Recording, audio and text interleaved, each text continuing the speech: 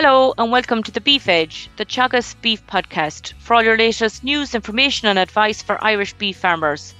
I'm Catherine Egan, and on this week's episode, I'm joined by Teagasc beef specialist Aidan Murray to find out how to manage nutrition with high cost this winter. Aidan, you're very welcome. What is the current position with feed availability this winter? Well, I suppose thankfully, Catherine, there was a lot of talk during the summertime that feed would be scarce and that there would be maybe rationing across the various sectors. But seemingly that seems to have abated and that stocks appear to be good. If you look at on the sort of global stage, we've had sort of bumper harvests in the likes of Canada. There's reports of a very good harvest in Russia, which there'll be a lot of Russian grain coming into Europe. But certainly it'll plug holes in other parts of the world, which is good overall. So it looks as if overall grain supply looks to be quite good. There is issues around some products, the likes of maize gluten, which farmers would use as a sort of an energy, and it's about 20% protein feed and would have been included in a lot of rations. There is issues around drought in the Mississippi Basin and getting product out. That's created a bit of problem, so it's not as available as you would like. And then maize distillers, of which we get a good bit from France, there is an issue with availability there, in that there's some action in the distilleries where they seem to have down tools there. So those two products are expensive at the minute because they're hard to get. And the overriding thing, I suppose, overall is that a lot of it's traded in US dollars, and the euro hasn't fared that well in the last year. You're talking about sort of 15 to 20% of a devaluation there against the dollar, and that has bumped up feed prices. So like at the minute, for example, maize meal would be costing in around €400. If the exchange rate had been comparable to this time last year, we probably would have it at about 320, 330. So exchange rate is having an effect overall. Most definitely, and I suppose this year, above any, it's important for farmers to test the silage in order to reduce the costs in as much as possible. How would farmers go about taking a silage sample from a pit or bales? Well, ideally, the best way to take it is really if you can take a core sample throughout the pit and get right down into the middle of the pit and not be just taking it from the top or the very bottom. Or, some people will look to take it from the feed face, but you won't get the same representation. So ideally, try and core a sample in bales or in a pit scenario, and that'll give you a more representative sample overall. And as you highlighted, getting your silage tested, because it's the bulk of feed in most farms, it's good to know what level of supplementation you're going to need if you're going to try and keep animals on target from a production point of view. But also, is there a scope with a good silage result that you could actually cut back on concentrate use? So you would be encouraging people to try and test silage if they can. The worrying thing about silage quality this year, I suppose, is that, a lot of first cuts were delayed. Weather in the first 2 weeks, 3 weeks of May wasn't great, and it delayed, and a lot of people would have cut maybe 10 days, 14 days later than normal. And for that reason, you might suspect that the digestibility, the DMD value of the silages could be back slightly on other years. And once the sample is taken, it can be sent to any of the approved labs and the results will come back? Yeah, you send it off to the lab, you'll have the results back, and if you speak to your advisor, or your consultant, and just to go through it, they'll be able to tell you, once they look at how it's preserved, what the DMD value is, what the protein value is what level of supplementation you need to give to various types of stock. And you mentioned targets there. What would be the weight targets for weanlings to maximise performance over the winter? What we're looking at, and this is a big problem in the Irish context, is that we often get weanlings that are underperforming in the first winter, and you can certainly lose 50 or 60 kilos if you don't get the feeding right before turnout next spring. But ideally, we would be targeting about 0.6 of a kilo a day. So, for 120-day winter, you're talking about just over 70 kilos of live weight gain in that period. If it's 150, it's near 90 kilos again. So that'd be typically what we would be expecting. The reality, though, on the ground is far from that. Lots of farms are maybe doing less than half of that. So you're getting weanlings that are coming out below target when it comes to next spring. And it's just attention to detail and sort of pushing them a wee bit harder after they come in to try and keep them on target. That seems to be the area where most people are falling down. With the prices that you highlighted, farmers could be tempted to cut concentrates this year. What impact would that have on the performance of those weanlings? Well, as I said earlier, we have seen where people have cut back on weanlings. I mean, weanlings, there are a few things about weanlings. Number one, if you think about typical suckler weanlings coming in off the cow, being off grass, and it's been, silage being put in front of it. Later weanlings in particular are not overly efficient at that age at processing grass.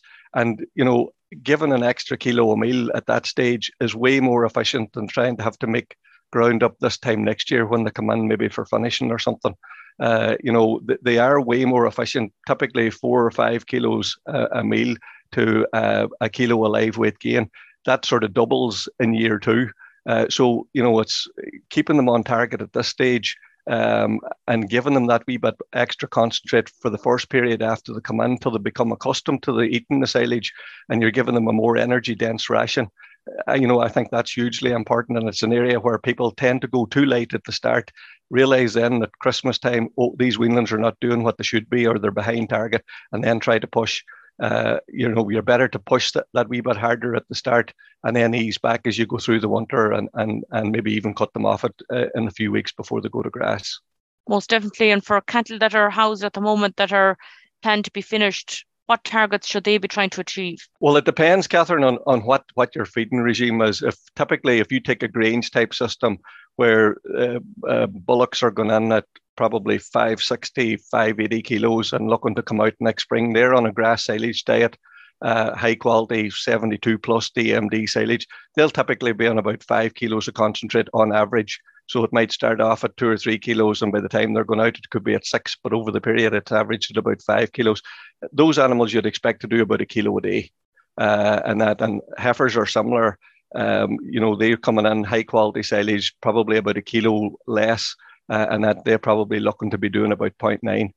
But there is a tipping point, that if your silage quality sort of comes back and it's below 67 DMD, 68 DMD, people will often in that case sort of say, look, rather than bump up and hope to finish them over a longer period on silage, they'll actually look to push them on an ad lib diet. And lots of bulls are finished on an ad lib diet where basically 10% of their intake will be based on forage, whether it's silage or straw. And then the 90% of their diet is made up of concentrate, and they're built slowly up to that. Typically, continental bulls, for example, young bulls that are on that type of system could be doing 1.8 kilos a day. Steers on that type of system probably doing about 1.25 kilos a day, and heifers probably about 1.1, 1.2. So your expected performance will vary because the ad lib system will be an accelerated system and get them out of the system, that wee bit earlier compared to a grass and a moderate level of concentrate in the diet. When it comes to beef cattle rations, what do farmers need to look for, and what's good value this year? Well, in terms of value, obviously we have done sums recently there where we have put in barley, which would be the sort of mainstay of a lot of the rations, at around 375, although it could be trading near 400 depending on where deals were done, and at a ton. Soya is trading at about 575. Maize appears actually to be quite good value in that it's bought at around 400, and its actual value when you put barley and soya at the values they're at, maize will be valued at about 416. And then in terms of the pulps, probably beet pulp would look to be more attractive in terms of value at the minute than say soya hulls, and maize distillers, if it can be got, would probably look better value than say maize gluten. And like from a finishing diet point of view, the main thing that you're looking at really is getting energy, because bulls will need maybe 13, 14% protein in the diet, whereas those finishing steers and heifers, and around 12% would probably be adequate in that stage. But it's mainly about energy, and where you've got cereals and maize and the likes of that, you're getting high energy diets, and that's crucial for finishing. Slightly different with the weanling. The weanling, you're trying to grow them. You're not looking to put a pile of flesh on them, and you're looking to grow frame. So sort of higher protein rations, probably typically in around 14, 16% would be more typical in a weanling scenario. That's great, Aidan. I suppose for suckler cows being housed at the moment, what nutrition management would be needed from now up till calving next spring? Obviously, the main thing to look at cows coming in at the minute is condition. Some cows will come in mud fat. Other cows that maybe were rearing twins or younger cows might be a bit thinner, and obviously may have to be treated a wee bit differently. But I suppose the starting point for suckler cows is that have calved in the springtime is what's the quality of the silage. If you have a 65, 67 DMD silage and you give it ad lib over the course of the winter, those cows that are coming in reasonably good condition, they will actually hold the condition on that quality of silage. If your silage quality is much better than that, the fatter cows at this stage will only get fatter, and you may have to look at restricting them. But that 72 DMD silage on its own would be good to build up condition on those cows that are that wee bit thinner or that need a wee bit more attention over the course of the winter. For autumn calving cows that are coming in, a good quality silage plus about 2 kilos of concentrate per day, well, up until they're served and back in calf again, will probably keep them right. But ideally, have the cows well dosed when it comes to the time, have them treated for fluke.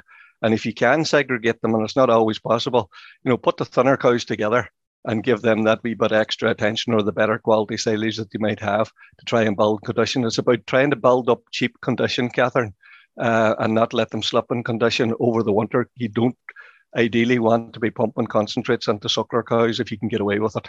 And Natasha has mentioned last week the whole treatment of worms, fluke and lice. And I suppose finally, from a feed management tips point of view, what should farmers keep in mind? I suppose, look, ideally know the quality of the grass silage that you have and in terms of what you have to feed. You'll know then by default what level of supplementation you're going to need. Try and keep the feed fresh, particularly weanlings, or they may not go through a huge amount. And oftentimes when you're part-time, you'll throw out silage and think, look, this will do them for a few days. If the silage is not just preserved as well as you would want it, that silage could start to heat and it doesn't become as palatable. And that for young stock in particular, you need to be careful. So you're looking to put out enough that they'll have it cleaned up in a day or two and then refresh the feed. Obviously, housing conditions, good ventilation. As you mentioned earlier, the health treatment, treated for lice, treated for stomach worms, treated for fluke if it's a problem in your area, and that to give them every chance. And as I say, for the weanlings in particular, 1.5 kilos to 2 kilos on good quality silage will get them off to a good start, particularly those weanlings that are, below 300 kilos. Because the worst thing you could do is underfeed them at the start and find out next spring that, look, these calves are 50 or 60 kilos lighter than they should be.